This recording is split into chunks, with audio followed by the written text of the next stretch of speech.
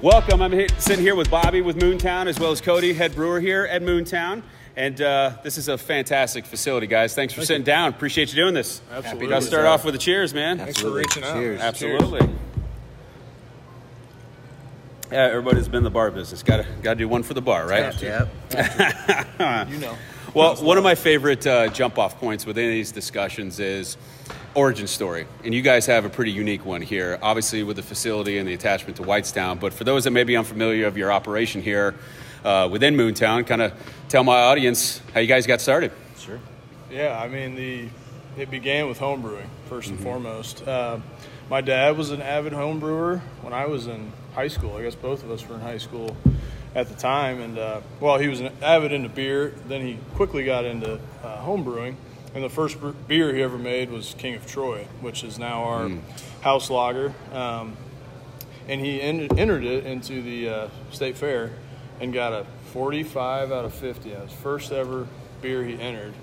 And he was like, I think I'm pretty decent at this. Still didn't medal, though. right? He didn't get a medal. Yeah. That's right. He didn't get a medal. Almost a perfect score, but no medal. And just like, what? But he's an engineer. He's kind of got that mind. And he just kind of took it from there. So even in high school, I found myself helping him out, dumping wheelbarrows of spent grain out in the backyard. And it really just picked up from there. I mean, that started the love of beer. There was always good craft beer in the house, on top of his home brew. And then in college, met Cody, and he had a love for craft beer as well. But it really took off from there, and we went separate ways, and it kind of circled back. And I always like to tell it that like it's like two threads almost, really, because you've got Pat, Bobby's brother. He and I went to school together at college, and that's where Pete lent us his first system, which was like a 5-gallon pot, stove top, real rudimentary. And but we were into craft beer already, and then Pat's one day like, "You gonna make beer?" I'm like, "Yeah, hell yeah, that sounds awesome. Let's do it." First batch took off and was great. We finished college, went separate ways. I pursued a career in health and wellness out in Arizona. Loved what I did, but still was digging this hobby. Got into ASH, which was the Arizona Society of Homebrewers, one of the largest homebrew clubs at the time, and a lot of older people. I was like young as can be walking in there and pretty intimidated, but met some cool people, and again kept driving the craft that way. Started knocking on doors, and then finally got a job with Gordon Biersch. No longer around, unfortunately, but used to be one of the foremost brew pub chains in the time. So while that's going on, I finally, again, that was years in the making, and I'd been out in Arizona already about 6 years at that time, so just doing the health and wellness thing, but still always pursuing craft on the side. And then I finally got my foot in the door as an assistant, which was great. So I kept my full-time job and was assistanting for a while. Meanwhile, and that's, I think, like, again, the other side of it. Yeah. Bobby came back from Florida, and I'm not getting the timelines exactly right, but I'll let you tell your side. Yeah, no, it's because there were two. It's like these seeds were planted a long time ago. Bobby's got that, early days of helping Pete out in the barn brewing, come full circle to come back and be like, and I'll let him tell that part about being like getting into it.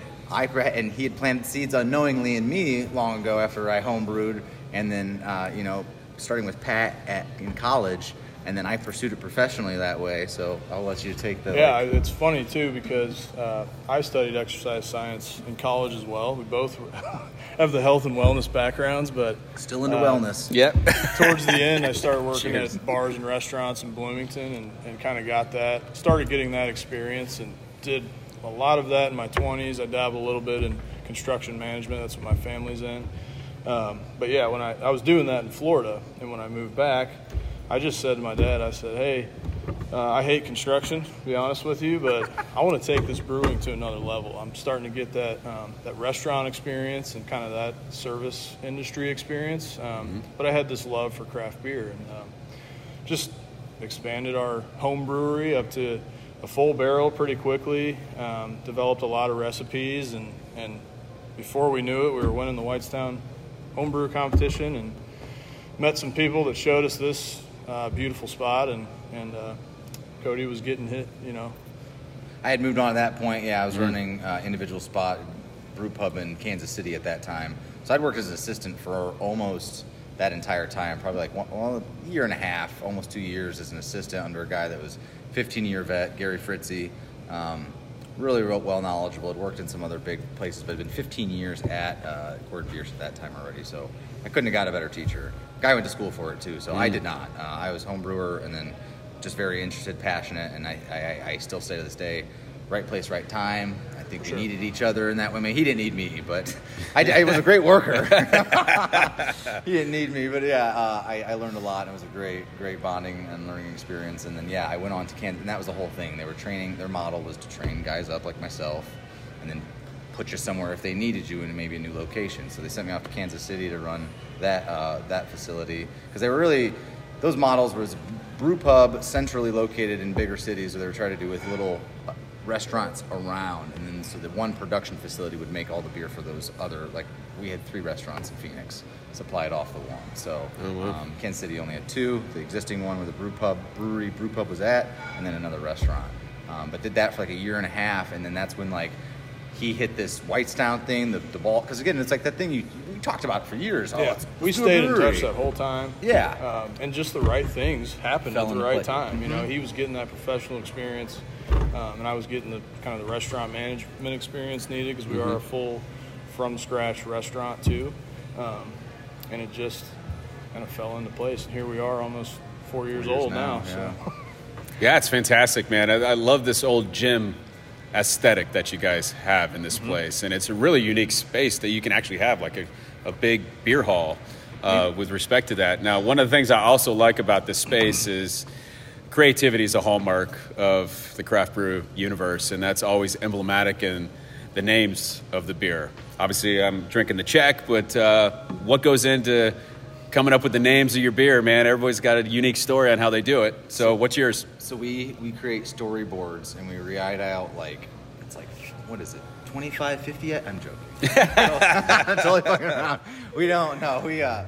I've got a list in my phone though, actually, and he does too. Like we'll keep them, like if we're out drinking or like, you know, just hanging out, we're like, beer name. Yep. Write that down. Other times we'll make a beer and then we're like, man, we got to call this something. Yeah. Kind of a good example is this anniversary beer we got coming out that's really awesome, out of very probably the most local centric beer we've done. Most of our beers are almost all Indiana Sugar Creek malt anyway. Like the vast majority of the profile is. We specialize and get specialty malt from Germany, Belgium, wherever, you know, we're going to make a specialty beer, but that silo outside's filled with Sugar Creek right out of Lebanon. So, but this is like this beer that we're doing. We had no name for it. Yeah. The anniversary's coming up, and he's like, anniversary beer. I'm like, perfect, because we had some. I had there could have been a couple beers. But we're like, oh, we need an Annie 4. And then instead of like trying to come up with like, what are we going to call this beer? And we are kicking around some funny ones anyway. But yeah, it's you know. A lot of the names of beers started in home brewing. So we had there's carryovers. We already had some beers with names. Like King of Troy was a beer my dad named early on. A lot of his relatives are from Troy, Indiana, down southern Indiana. Cecil's named after my grandfather. That's our flagship IPA. But most of our beers, the best beer names I think we come up with are over beers. When we're drinking, when we're clowning, when we're talking. It's a fantastic process.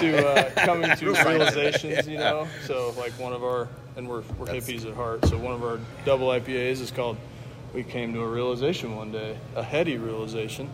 Perfect. That's our double IPA name, heady realization. It's one of our top beers we make. So it's all pretty organic. It just kind of, a lot of them come to us. We ask staff quite a bit to help us with names, but yeah, we try not to be we don't try to force it. Right on. Now, I always like to ask this question because for me, the first craft beer that hooked me, and people have heard me say it on the podcast numerous times, was Fat Tire. You know, I was in college at that time. You're a broke college kid. You're just drinking the cheapest. I remember going to a cash and carry and getting a 24-pack of Natty Light for $13.99. I mean, that's right up the college budget. But then I try this Fat Tire, and I'm like, oh, what is that? Yeah. And then that leads to like a Newcastle and some of the Sam stuff. But obviously, Bobby, you came from a unique background where your family was already brewing, so maybe you got an early taste of that. But what was the first craft brew that hooked you to say, hey, man, this is going to be more of my life? So it was awesome having an older brother, although when I was younger, I probably wouldn't have have said the same thing. I love my brother to death, but yeah, he was 4 years older than me, but he was always right. The age gap was such that he was a senior in high school and I was a freshman, so I kind of still, not that I leaned on him too much, and he definitely let me do my own thing, which was, I think, good for both of us probably. But having said that, he had beer before, and so when I was finally starting to dabble with alcohol and whatnot, there was access to, again, premium beverage rather than the natty stuff, and I don't know what, I should ask him what got him into the dark stuff early. The beer was Goose Island oatmeal stout, and I hate it. I was like, bah! And I told myself that same day, I'm like, I'm going to learn to appreciate this beer. And again, I don't know, being a teenager, I don't really know what made me want to do that after that beer. Maybe because I thought my brother was cool, and maybe I was like, dude, I want to be Give cool. it another shot. Yeah. And so it was Goose Island. It was an oatmeal stout, and it's one of the reasons why I chose Into the Void today. This was the beer that his brother Pat and I made in college still, so we've kept that going. And I was dark beer drinker first, and Guinness Extra Stout used to be my like 6-pack. Yeah. Someone's like, liquor run, I'm like, give me that.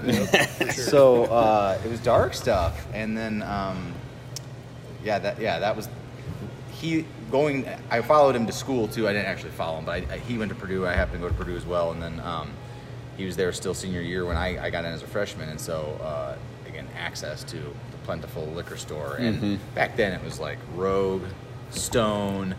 You talk about Sam Smith's, absolutely. Other than obviously Three Floyds, which were spoiled Indiana boys have access to that all the time. Yeah. Their whole lives growing up, but it's cool. There was still a limited, but it was neat. AleSmith, I'm thinking Ballast Point before they were what they were. Yeah. These are all like pre-Anheuser-Busch acquisitions. It's right? really cool, and but that's like there was always access, and so that's what was always driving my passion still. So that's like when Pat asked an opportunity, like, let's brew. I'm like, I love this. I would have never thought be doing. I would never have thought this. Yeah, no way. Yeah, craft beer was ingrained in my head early. Yeah.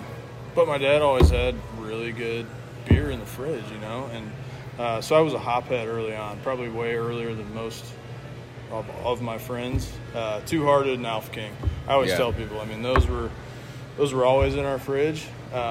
Once I got to an age enough, my dad was cool with me stealing them out of the fridge. That's what I was sipping on. So I'm a hophead at heart, and those are the two that really got me into craft beer for sure. So like going to the college parties, I had my Natty Lights, but I also had a 6-pack, usually a Two Hearted or something, and people are like, what is that? I'm like, this is all I need. I'm good, So you mentioned Three Floyds there, because I always ask, like, especially the guys that run the operations here in Indiana, if you had to drink any other beer from an operator outside of your own, who would it be and why? And you've kind of already alluded to some of Three Floyd stuff. I mean, when I was wholesaling, I used to come through Munster on my trips down from Chicago on a Wednesday just so I could time Zombie Dust coming out, right? So, because I did know a liquor store owner where I'm at in Noblesville. He's since sold, but he would save a 6-pack for me every now and again because he knew I'd be on the road. So it's funny, you make good friends in the business. They kind of reward you for loyalty, right? Absolutely. I'm sure you get Three Floyds a lot, but I mean, I can't deny it. That was an inspiration for me, no doubt. Gumball Head, Alpha King, Zombie Dust, of course. But I guess some of the newer breweries that I'm into, I love the guys at Deviate. I always like to give them props. They were homebrewing when we were, and we got to know them before they opened up, and they inspired us a little bit because they opened up before us. So it's cool to see what they did. Nice. Don't get out as much. I used to be really into 18th Street, so I'd always make my rounds, go up to Three Floyds, hit 18th Street, and then come back down. Indianapolis beers, man, I feel bad. I just don't get to check out what I used to. It's funny when you're doing this, you don't really drink other people's beers. So Moontown is certainly my favorite, but as well it should be. He came up with a great idea though, and where we've got it in the calendars. We're going to make that plan. Because the other thing is, him and I being owner-operators and everything, I mean, even if we, aside from being that, like just being operating this business, any business, it takes a lot. Right. So add that extra piece on there of our roles that we do independently, but then have the ownership piece on top of that. And so it's very convoluted. It's a lot, right? So, again, not getting time away. We both live in Whitestown and close on purpose. And I always joke, like, I don't even drive a car anymore. I don't. I'm walkable. But, like, so we have made plans to go tour and try and align with the other breweries in the state and hit them, like, because like there's a bunch of new ones obviously that are opening up all the time. Yeah. But even then, still, like, craft beer is always that camaraderie, and I don't know a lot of these other brewers even face to face and shaking hands name, and we want to do that. So we're trying to make an effort to go do the rounds. He booked it, so we're gonna make some like time. hit the regions of out. Indiana, go Nice. northeast, go south, go northwest, and then hit Indianapolis. You know, Try all these beers, talk to them. You know? Yeah. there's Well, a lot of inspiration to be gathered there. You know, Yeah. and that's what we want to do. Well, I love I think I saw you guys at the PAX Way Out Fest, because Lapel's not that far from where I'm at in Noblesville, and I love what those guys are doing and too. That's Colt's a good one to bring got some up. crazy stuff, and there was some interesting concoctions there. I think Field had like a dill pickle one, and I told Ryan I actually loved it. And then Anthony and some of the guys at Terre Haute, they had some crazy stuff, and I think they ended up winning that thing. But you guys were there, and I don't know if that was your dad. We sent my dad there. Yeah, your dad so was there. Yeah. He's still in it, man. You know, he contributes where he can. You know. Very good. Well, you know, as it pertains to this place here, did you guys draw any inspiration from other breweries that you had been to, as far as the aesthetic goes, to kind of to fill out this gymnasium here?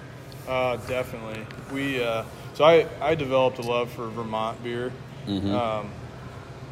especially being a hophead. I had to go out and get some heady topper. You know, I had to go to the source, try some Vermont beer, and one of the main things that inspired me there, aside from just the incredibly delicious IPAs they do out there, were the faucets, the taps they were using. So we got all these. They all were using these crazy Roto taps. I was like, what are these things? And I learned that they were for wine. They were developed for wine, like draft wine. But then, of course, the heady brewers over in Vermont figured out these things work pretty well for beer. So that was something we had to have here. We believe they're the very best you can get as far as pouring draft beer. That was a quick little inspiration, but did a pilgrimage there, had to. Made Cody come with me too. We did it again and brought Cody with us, and It was just great. had a blast out there. But again, anything hoppy, I used to. It's funny we're all drinking non-hoppy beers, but Well, next round, your palate definitely go more evolves, hoppy. you know. But Russian River too, what they did with Pliny the Elder, that was always one to go out and check out. So went out there, and I don't know, the vibes are just cool, man. And we wanted to try to make our own. We feel like we have a really good vibe here, really good neighborhood vibe. So I think inspiration there, just going to these spots, and you're like, man, you can tell the neighborhood really, really supports them. And for me, that's what I really wanted to do, and I think Cody would agree with that too. But yeah, man, got to have the right faucets to pour that beer, get the right beer experience. If you're familiar with McMinimans at all in the Pacific Northwest, so when they called and told me they had an old high school gymnasium, and I was like, oh yeah, do tell. The McMinimans brothers have restored historic schoolhouses, theaters. It is mainly, I think, like schools and stuff, but they've turned them into breweries, brew pubs, hotels. It's all old stuff, and they've been, I've been out to Portland one time, but I did not. We actually walked right by a McMinim's bottle shop. This is a bottle shop. I should have probably still went in. Shame on me. We're going for donuts, Blue Star, I think, or whatever the other one is. They're not Voodoo's, but anyway, yeah. Being able to be being Indiana boys, and this is Bobby's backyard. I'm from Mishawaka area originally, but it was cool as can be to be doing high school basketball gymnasium, renovating a space that was defunct. I mean, it was 4 walls. It was a shell when we got it. It had been numerous businesses, but by the time we got our hands on it, and I still wish I would have got to see it when it was at its total grunge. By the time I saw it, they had done a lot of work already, and the floors were torn up. I got to see it pretty early still, but one of the things was we didn't want to alter the space as much as we could, and we haven't still. And that was, again, the aesthetic. It breathes the life that it still is. One of the coolest things is the people that went to school here, taught here, come through still, and they'll sign some of the old photographs we have. And it's just Oh, that's awesome. That's the coolest thing for me to have them come in and get to eat a meal. It's just neat. I don't know what they would have done had we not moved in. I couldn't have been more ecstatic when they were like, "I got this building, you know, and this is what we're going to do." Because all it is put the partition wall up. I mean, for the most part. Yeah. There are other things, but otherwise, yeah. And he said it right away. I mean, I think that's what a brewery is. It's a community space. And so that was part of the brew pub model as well. If not, like, everyone wanted to do tap room. Everything that was it's still funny when you talk because, like, things move so fast, especially in, like, craft beer right now. I mean, everything does, but craft beer was just ripping. And when we're having these conversations, like, you talk in conversation, 4 years, the model's changed already, because at that time it was just these, like, big production facilities with, like, rinky-dink tap rooms pouring beer, and I was like, I'm not into that. And then, granted, I came from heavy brew pub, but again, back to, like, wanting to be community space, wanting that feel, wanting more, like, warm, and let's hang out, let's talk, let's be a place that you do that at, rather than feeling too just, like, all metal and, like, cold, I guess. And that's fine. I love tap rooms. I'm not dogging on the model or anything like that. It just wasn't for like that. Like, that's, you were asking about, like, just the inspiration and the aesthetic, and we wanted to make a cool space to come hang out and have awesome beer and food and just have a great time. And so all the individual brew pubs that we've been to, I still have not got to grace the ground of Sierra Nevada, but people like that still just doing epic things, and that's always inspiring. I mean, they still are pioneers, and it's like, and a lot of the great ones are destinations, right? So that's what we knew we had here, and we had to make sure we made this place a destination, and that's something that's evolved a lot over the years. But we have the restaurant, we have the tap room or beer hall that we're sitting in right now, we have the music venue, you know. So things again that we wanted to do. That's another good point to say the music venue, because again, we're very passionate into that. And it is a lot to undertake, but we wanted to pull it off. And again, I things are going. It's good. We made it through the whole COVID disaster, thankfully, to our community again for supporting us. No doubt. But we wanted to be a place for live music too, and we love that beer hall experience. And it was just, again, the building lent itself to these things. For sure. Okay, let's we can do these things here, we think, rather than just being just a brewery or just a restaurant. It's cool. That's big, man. That's big. I mean, when it pertains to, you guys obviously both have a home brewing background. You spent time in various operators, whether it's Gordon Biersch or some of the restaurants you worked in Florida, Bobby. But is being an owner operator different than you thought it would be? And when I speak with business owners all the time in my day-to-day, it starts off as a passion, but then you realize that, hey, if I'm in the beer business, I'm a manufacturer, right? So is being an owner-operator different than you thought it'd be, given your backgrounds?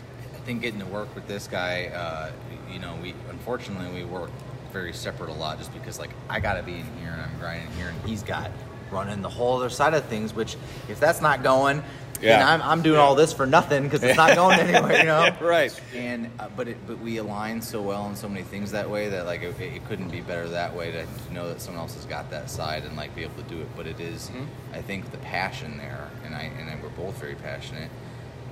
It drives me nuts sometimes, because there's so much more that I want to get done with him and we want to do, and it's like there's enough hours in the day.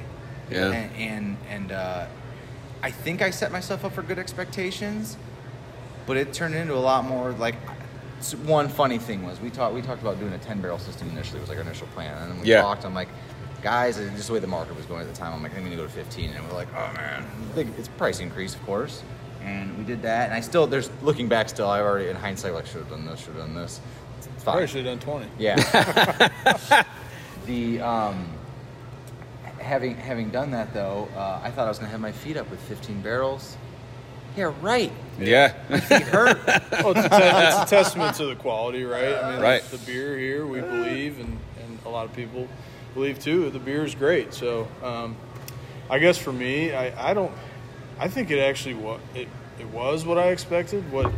It's really, how much can you handle, right? I mean, how much can you take on before you got to be like, all right, we need some help, and he alluded to, it's like there's a lot more you want to do.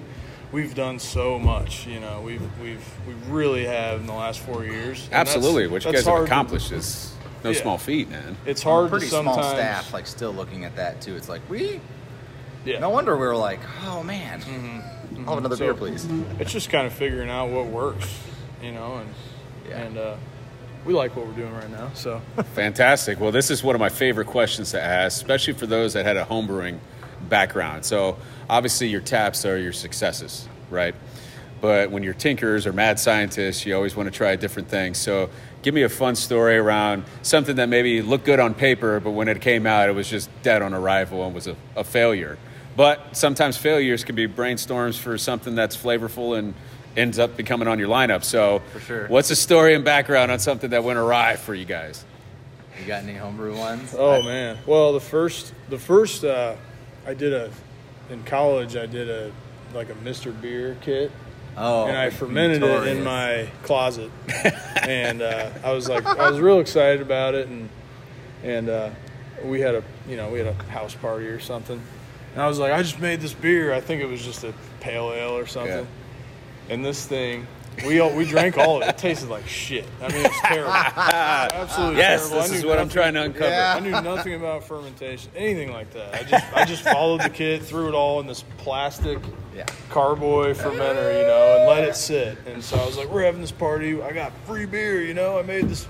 Everybody drank it, and the next day, people were hitting me up like, hey man, I can't. No way. I'm running to the bathroom. No way. Oh yeah. And believe it or not, I did it again. Same thing. Mr. Beer Kit. I've tried to make some other beer. Same exact thing, man. I ruined everybody. And that was that's wild. Yeah, that was a little discouraging. And that's when I was like, I think I'm gonna have the old man help me out here. I don't think I can do this on my own. So I made sure he taught me a lot more about it. Oh man. That's one early on. You've done a lot more brewing than me. So the professionally, knock on wood again. I was gonna try to razz you again and be like, we actually had to dump the first 15 brews we had in here. They're about to fire me and say we were cutting the partnership or you're out. But no, I've been very lucky that again I had a really stringent. My training was very stringent, and I hold myself to a hard standard. But homebrewing. I can share there. I mean, well, and again, even now, we will put beers out. I'll give you a story. So the Into the Chocolate Peanut Butter Void, which is our Into the Void that we'll do variants of every once in a while and do little tweaks, add some flavor to it, something different than just the beer. So we're very traditional. We like making beer true just to the. Not that we follow around Heinz-Cabot, but we keep things to just the ingredients pretty much a lot of the time because I think you can make great beer doing that.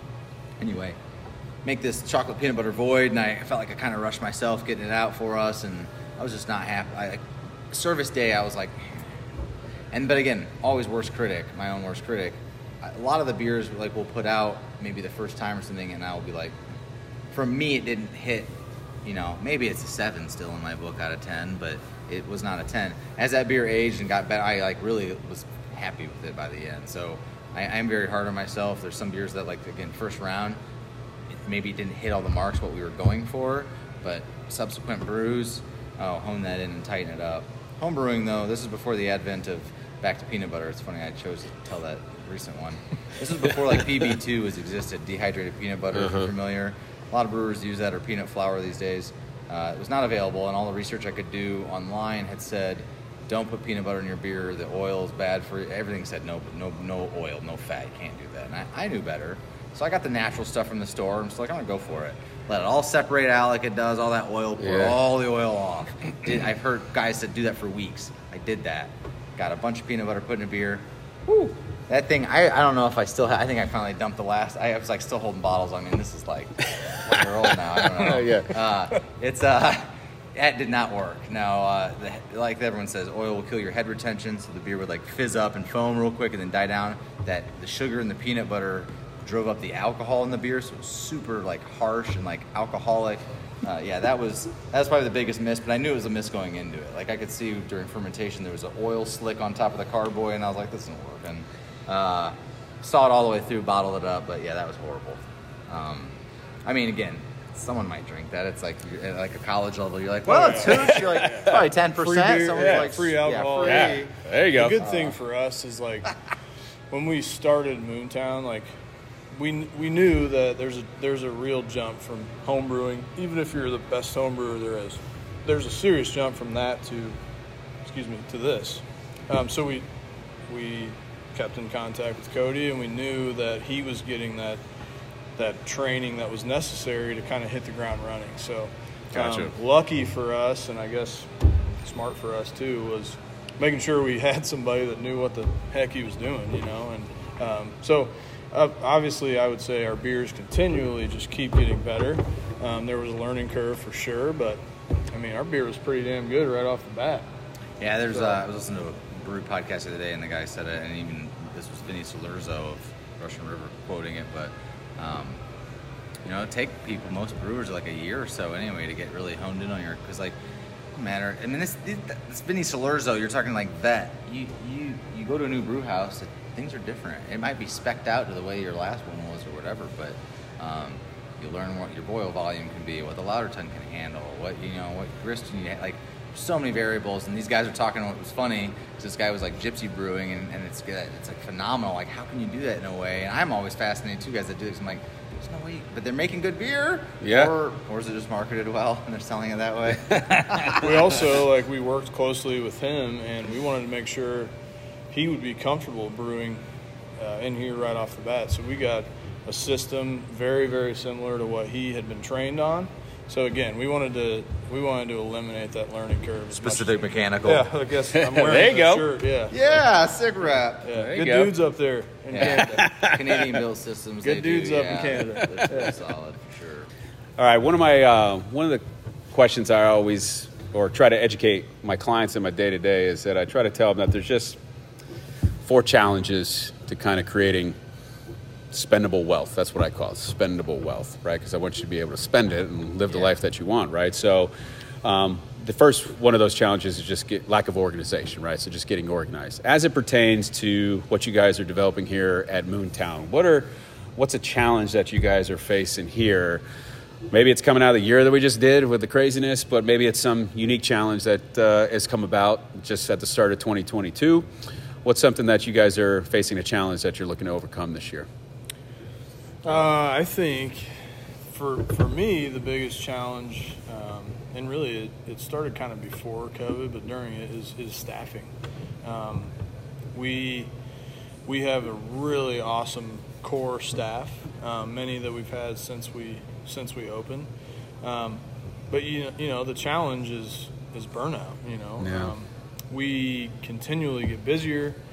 We continually do more. We continually ask more of ourselves and our staff. So it's always trying to find good people to bring in to eliminate burnout in our staff, in our kitchen, and in our front of house. So that's been a continued challenge the last couple of years, and there's no doubt it's going to continue this year. On top of having plans to have yet again our busiest year yet. So continuous challenge there for sure. Yeah, I would double on that. I mean, because again, it's all the things we want to do. And I know we were speaking off camera about simplicity, and that's I was going to kind of laugh about that. It's again the challenge is doing that. Like, how can we simplify things? How can we do that? But most of it all goes back down to getting more people to take on other roles, so people aren't juggling so many balls all together. We have been so fortunate with the people we have, no doubt, being able to make this place run. We just recently had our employee appreciation party, and sharing that sentiment with them all, because we know we could, like, it's funny how much we look back and see what we get done for our get done for the business, and then what we're asking others for, and to try and beat so people don't get burnt out. You got to have that balance so people aren't feeling like they're like, oh man, I'm always. But we have it's where we're at, and it's where society's at right now. Sure. And, again, us trying to be really solid. That's something else. There was we went through our different changes to the industry, and if you were unaware, Me Too kind of had a whole swing through craft beer as well, and did a lot of cleaning of house and righting wrongs. Like I always like to say, they probably didn't get everything, but there was a lot of shakeups. Yeah, and again, I hope. We try to be really good owners that way and treat our staff very fairly. And again, we need that it's lifeblood of anything, right? It's people, always people. So I hope that we're already doing a great job, and we look for other ways to improve that employee experience. And again, I I hate even talking, like, again, it's community. This is our Moontown community itself, beyond the community that supports us, but we have that in here. Because again, we're just we do so many things, and we want to do so much more, and we have passionate people we're driven, and you need more hands. For sure. Challenges otherwise, it's just honing. I think we're to that point, like, we just getting out of all the mess, and having this last year, which we we've been able to review and going over things, and he and I are making plans. It's figuring out how to simplify those things, and we were also talking about simplicity, and your book, Ask the Why, made me think a lot of, we talk about Stephen Covey quite a bit, and so there's like the 7 habits always, and I'll always be like, sure. seek to understand, talk about that, and then also the 7th one, which is always sharpening the stone, and I'm always hard on that one. It's like always better, always working on getting that knife edge a little sharper every day, and what cool, the place is running great, and it is. Mm-hmm. What can we improve on today? And like I was saying before, I know it's hard on a lot of people. It's driving all the time, but you like to keep growing, to do those things, growing in other, like, it's just keep working, and it's fun. There's so much to do, as if we need more, but so I think it is. It's working on simplifying processes, smoothing things out, getting other passionate people that want to carry on this torch with us, and drive forward what we're trying to do here at Moontown for Indiana, and it's exciting.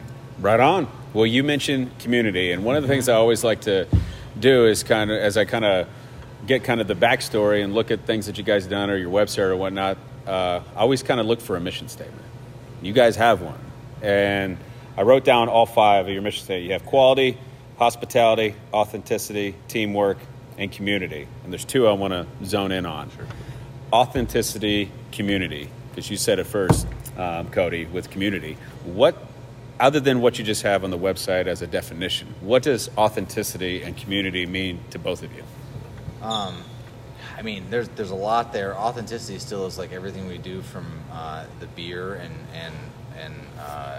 I wish I was going to actually prepare this for today, because I heard on podcast today. There's some oath for. I like when you don't prepare. That's fine. There's a thing from I think it's the Master Brewers Association that talks about the oath of brewers, and it's to make be honest about your product and not give something obviously safe, but it reads really well, and it's a thing again that people want to make. It's funny that lagers are becoming a new trend, because that's what I was trained in, and now it's and Gordon Pierce went under, and you're like, the best lager makers. Okay, I don't know who messed that one up, but it's staying true to the product, and we've been that way from day one. When I came back to Indiana, he introduced me right away to Caleb Michalke at Sugar Creek, and got in there, and that was. And again, I'm trying to hit dates, but that was when local malt was, and we're getting a bigger rise in that thing too. It was just getting it started. It was getting, and he was like, "We got a local malt store." I'm like, "What? Yes, dude, this is awesome." And it's so being authentic. We don't bullshit any of this, and it's actually another thing we've been meaning to add to the website is kind of an explanation of how our approach to beer, because sometimes I feel like we're boring, or I'm like, oh, whatever. And the only reason I say that is because we brew classic to style. Some people have a really hard time accepting that. Yeah, for sure. When you come in and you want a Hefeweizen, you want that to taste like a Hefeweizen, and it should. I'm all for the experimentation. Which it does. Yeah. Which it does. I'm all for experimentation and trying those things, but again, we're not doing parlor tricks. There's no gimmicks. Busting my ass to make the best beer I can for us, and I'm proud of that, and I'm never gonna. I don't cut corners. I don't, and that staying true to that every day. It's just like anything. You just gotta. Today's job, I had one of my farmers couldn't pick up the grain. No big deal. I'm not trying to dog him. I had to go shovel all that out myself and then clean the bins. That's 2 weeks in a row. He's had to shovel grain in the rain. In the rain. 2 weeks in a row, man. It's just little stuff Commitment. like that. Yeah, it is. Yeah. And so that'd be the authenticity piece, because again, we say scratch kitchen, and it is demoralizing sometimes when you see people just jump on the buzzwords, right? But we're using Fisher Farms meat, and the chefs we have back there, Ian and Nick, are so talented and they drive a great team, and what we're doing from like, it's so unreal how locally sourced that really is. Other people just get to say that stuff, and it just doesn't resonate. Yeah. We know we have the community support though. Our regulars, we do, and that I guess that would tie back in the community thing. Yeah. I said it was Bobby's backyard, and it was. I wish it was kind of mine, although I like South Bend. Mishawaka's cool. Yeah, Evil Check. I've been yeah, there. yeah. I've been through many times They, on my travels. It's great though to be in Indiana, to be able to do a brewery in Indiana and do this, because again, pie in the sky idea for a long time, to be able to do that and then do this. We were philanthropy focused too from the jump. And we were talking about trying to do like one of our beers on tap being a philanthropy beer every month, which we're still going to work towards that goal. You may be familiar with our Pints for Park series, and so that was like the big thing that we're like, there's that works. We donate proceeds back from each part. We're doing all Indiana state parks, and then we're donating proceeds back from each beer back to the state parks, and it's been around like $1,000 a beer, which has been pretty cool. And we're gonna do all 32, and then maybe like start doing repeats or do some of the other stuff. But so that's bigger community. That's Indiana, obviously. But again, we're trying to, being in a bustling new town, and Whitestown's busy. They got their hands busy, and so, but we're trying to get involved as much as we can there. Boone County, do these things, and it's very important for us to be involved as much as we can with any community outreach and continue to grow those things, because they got us through COVID. There's no doubt. We shut down like everyone else, and we had a meeting here. I remember we were sweating bullets, just thinking like, what are we gonna do? Some tough days, yeah. That was tough. Hard pivot. Did carry out. Community came out. First day we did it. Boom, busy. Yeah. We're like, oh my gosh. Yeah. Kept on through all the way. When we opened at 50%, boom. Yeah. Came in here, supported us. So that's Beautiful thing. Yeah, That's and we're We not. ended up having a pretty good 2020. I mean, I'll 2021 stop was there and let Bobby explain his thing. But like that's like those kind of tie in too to each other. It's being authentic and not being full of shit. Like we absolutely. care, and it's great to be part of the community. I want to do more.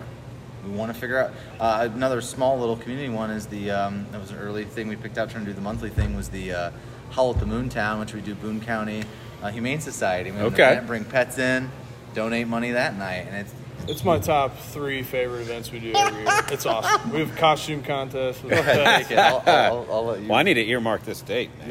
Yeah. Costume contest. I'm it's all about that. It's the Wednesday before Halloween every year. Okay. But he touched on a lot of what you asked. And talk about our mission statement. I think commitment to quality and authenticity really go hand in hand, and he touched on it. The commitment to quality is we know there's a local product that's very quality, that's right down the road. Why wouldn't we use that and support it? And we, as local as we are, we try to support as many local businesses as we can. That involves our from scratch kitchen. It involves the beer we make with, 90% of the malt that goes into our beers is from 20 minutes down the road. And that's being authentic, that we really mean that when we say it. We care about what's going into the beer, and we want it to come from as close to us as we can. The other thing about authenticity, too, is we're not just some owners and operators that people come in and wonder, well, who's running this place? Who's running the show? Because I'm standing right there behind the bar, probably pouring your beer. You probably know my name when you come in, and you know who this guy is too, because he's making this fantastic beer. So, being authentic, just being ourselves. We talk about simplicity. One of the most simple things you can do is just be yourself, and good things generally come with that. So, authenticity is key, and I think we do that every single day, truly. Right on. Now, you brought up trends, Cody. So, the lager trend. Is your background as a mad scientist, and even you, Bobby, as tinker in the home brewer, is there any trends that you guys see that are going in a certain direction where you're like, I can see us making something that plays into that trend coming out in the next year or so? There's still stuff like, I even bought the book back there. It's on the shelf. I haven't read it. It was How to Make Seltzers. And I've always thought as a brewer, you should be able to make anything that's out there, any style of beer, like a good brewer. Like, you really want to call yourself a brewer. And I haven't made them all. Yeah. and I'm young by a lot of standards anyway. In the coming up on I think year 8, but still, anyway, I don't ever want to chase trends. I think that's a problem. Getting back not being authentic to yourself. Absolutely, that's what I was going to say too. Trends are cool, and I love to throw our hat in the ring. It's kind of funny with the hazy thing, and honestly, like he said, Vermont, and it's made me think about. I love the way that we make our hazy beer, but I could still see dialing back some of the way we make it, making it more Vermont-esque, which I would say a little less cloudy and maybe a little bit more drier on the finish. But again, we like and what bitterness, we make. man. Yeah, that's what we keep. Yeah, we don't care if our beer is the haziest one you get; it's always going to have bitterness. Yeah, not be sweet. That's just. Yeah, that's because that's. I hate to go back to your last question, but authenticity, man. Yeah. When we first opened, we had people asking us, "Are you going to make the fruited sours? Yeah. Are you going to make the seltzers? Are you going to make ciders?" And we have nothing against those. We just believe in traditional styles, European styles, and we love IPAs. So of course we're going to dabble with the hazy stuff, but we're true to what we like and what we think is good traditional beer, and we've stuck to that. And I think it's paying off. Well, that's where you kind of get to this point where you go from a brewery to a beverage company. And there's some that fight that, and there's some that embrace that, right? When you get to the scale of a Sun King, where you can have a distillery, you can have seltzers, you can have all these different things. Mm-hmm. Well, you got the scale, and you got one specific sleeve that generates 40% of your revenue. Right. It's a different game, but just trying to tinker and bring some things out just to appeal to a certain section of the masses is not always the best route, right? And if you don't do it well, then what do you and that's another thing of and I trust myself. I'm confident in my ability, but at the same time, I'm not going to be that cocky and be like, sure, I'm going to put this. And again, good brewers can. Yeah, for sure. And we don't chase the trends. I think we still try to do what we do. Sure, we've got a good amount of haze on these days, but that's because unfortunately you put a clear IPA out there, and I don't think it's going to move like you would hope it would used to. We talked about that again for our beer lineup this year. We're going to try and work some clear pale ales and IPAs in if we can.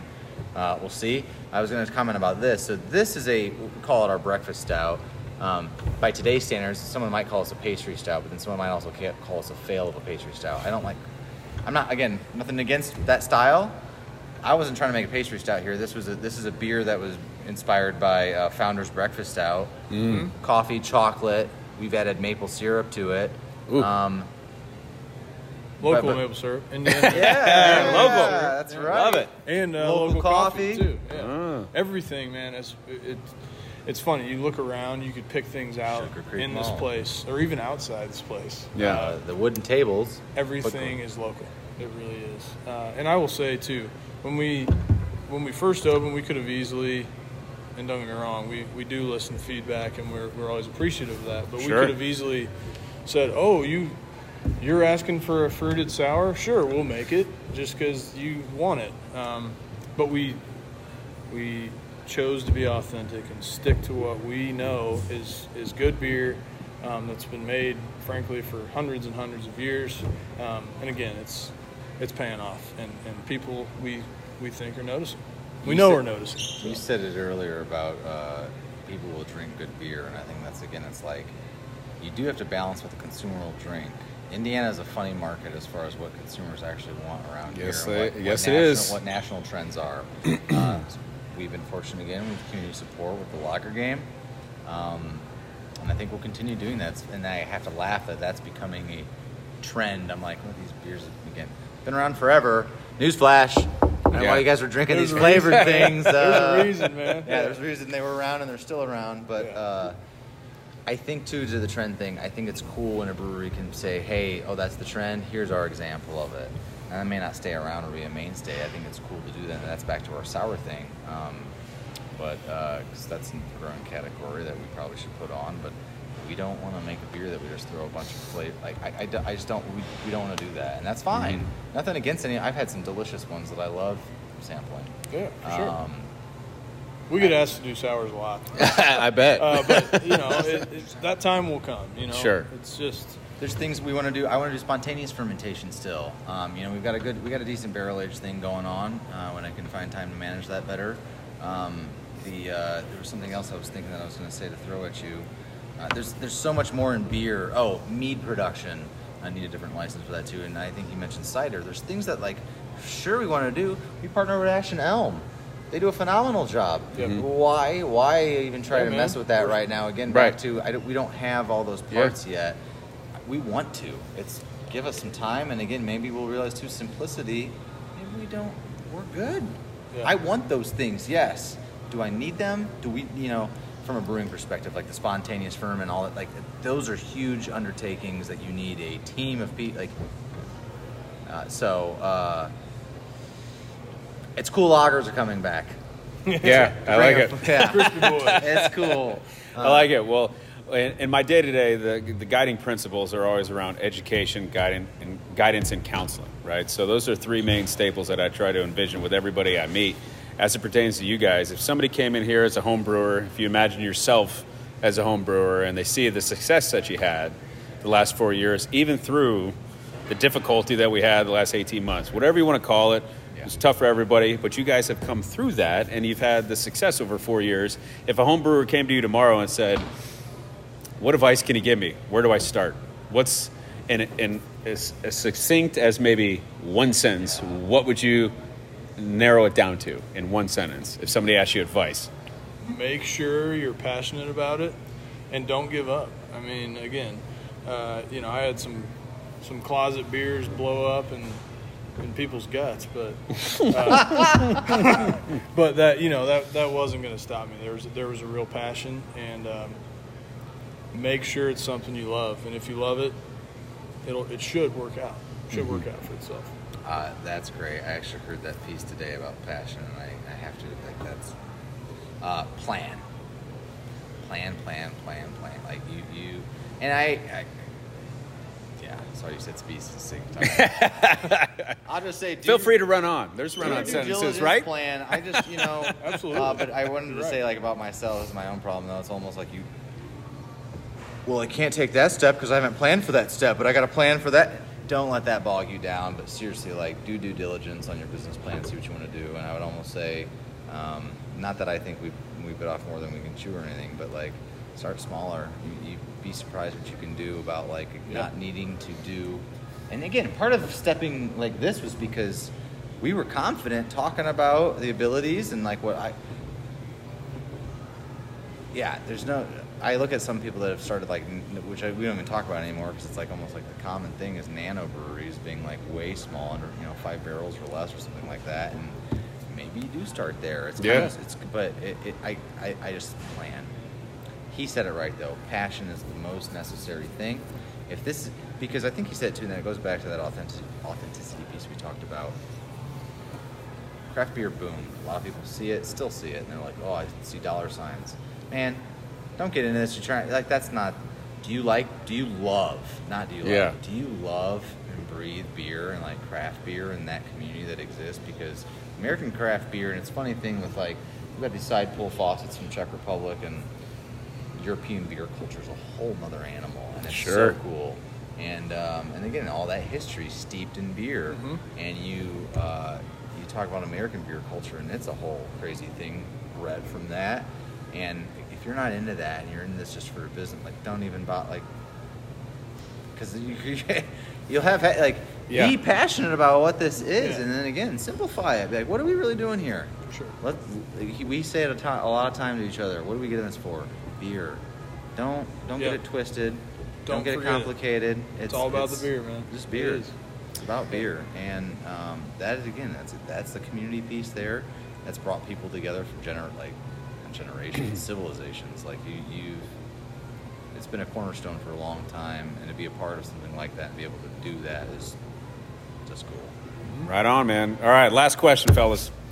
I ask this question to everybody I engage with for the first time when they sit down, whether it's coming to me for the first time, they want to learn about something on the wealth planning side, but I think this is a perfect question because I don't like looking out 5 years or 10 years. I think 3 years is a perfect time to where you have enough distance to where we can look back and see value creation, right? So if we sat down for a podcast 3 years from now, what do you guys envision and what do you want to see accomplished for Moontown that if we sat down 3 years from now, we can look back and say, we're on the right path, we're going to where we want?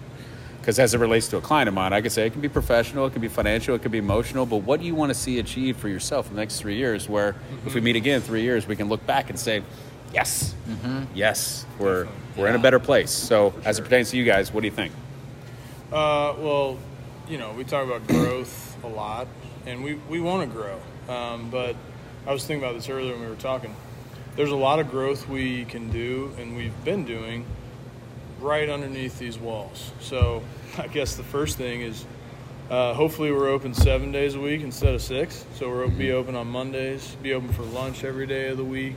Kind of totally maximize Moontown, this location. Yeah. And then maybe another location, but again, something that's well planned, well thought out, and not just because we can, right? It's something we're okay with and happy doing and able to manage. The other thing is very selective distribution.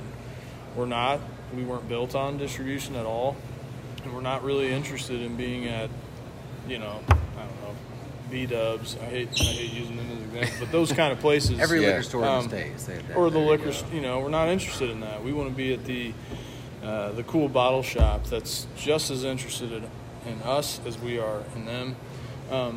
So just being selective growth is what I'm looking forward to, and I think we're really on the cusp of.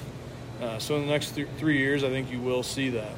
An example is I'm a big golfer. I love being outside and thinking of ways to do active things, and how can we incorporate beer into those things. Golf are perfect for that. Our state park series is perfect for that. I mean, why not go to Turkey Run and drink a beer while you're, in the middle of your hike or something. So organic, well thought out growth is what I'd like to see in the next 3 years, and I think we're on our way to doing that. Fantastic. It's hard for me because, again, there's those multiple levels, and as we talked off camera a bit about being new parents, there's a whole emotional and life balance there too that's come real. And I think we're doing a good job doing that still, but I think in 3 years I would like us to see, and I still feel like we are. Again, it's amazing what we're doing with the team we have. I'm just saying that from it's the same people that walk in the store every day that work this place. It's the same. You're like, dang, you want to double today? Did you close last night? What are you doing? Yeah. And I can't thank everybody enough again for wanting to do, like I said before, carry this torch with us and march on with Moontown. And I think it's being a more well-oiled machine, having those teams in place, so that we do have the time to sit and this is fantastic. We barely get enough time to meet as we like to, and so to be able to do that and talk bigger picture stuff and be like, what else can we do, or how can we do better? Those would be big things for me. I mean, you look at the brewery perspective, I would love to, like I said, I'd love to have that some Sponto fermentation going on, or some grow the barrel program. Those would be things for me that you talk 3 years. Those I would hope honed down. I would love to have maybe 2 more people at least on the brewery team. Let's start getting things rolling. It's hard. It's very hard for me to think sometimes about relinquishing duties and growing that way. I mean, that's a big growth point for me right now, is thinking how can we grow as business people, as owners, and then you relinquish some things down. You have to do that at some point to continue that growth. So having a team in place, being a little bit more smooth, well-oiled. I liked what he agreed to.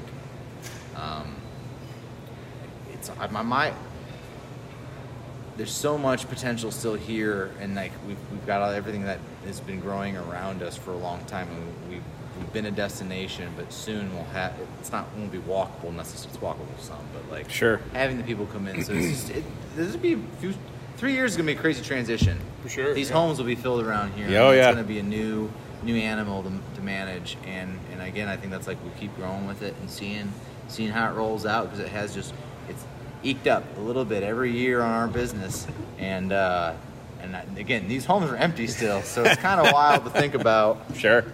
He said it before. I think lunch all of our days that we're open. That's like a big one for me. I think we do that. And again, that's back to supporting our community and being a spot for people to come in and hang out. Next 3 years is going to be huge for us, I think. So that's a great question. I want this beer hall to be a community center. I want people to come in here and day use space. Like that was one. It's funny how many ideas we've talked about like day one, and we're finally getting to the point where we're like, okay, we're finally getting there. We're getting that goal. Mm-hmm. And as we go back year to year and make goals, but it's like, dude, we talked about that year one. We wanted to do that stuff, and that's cool.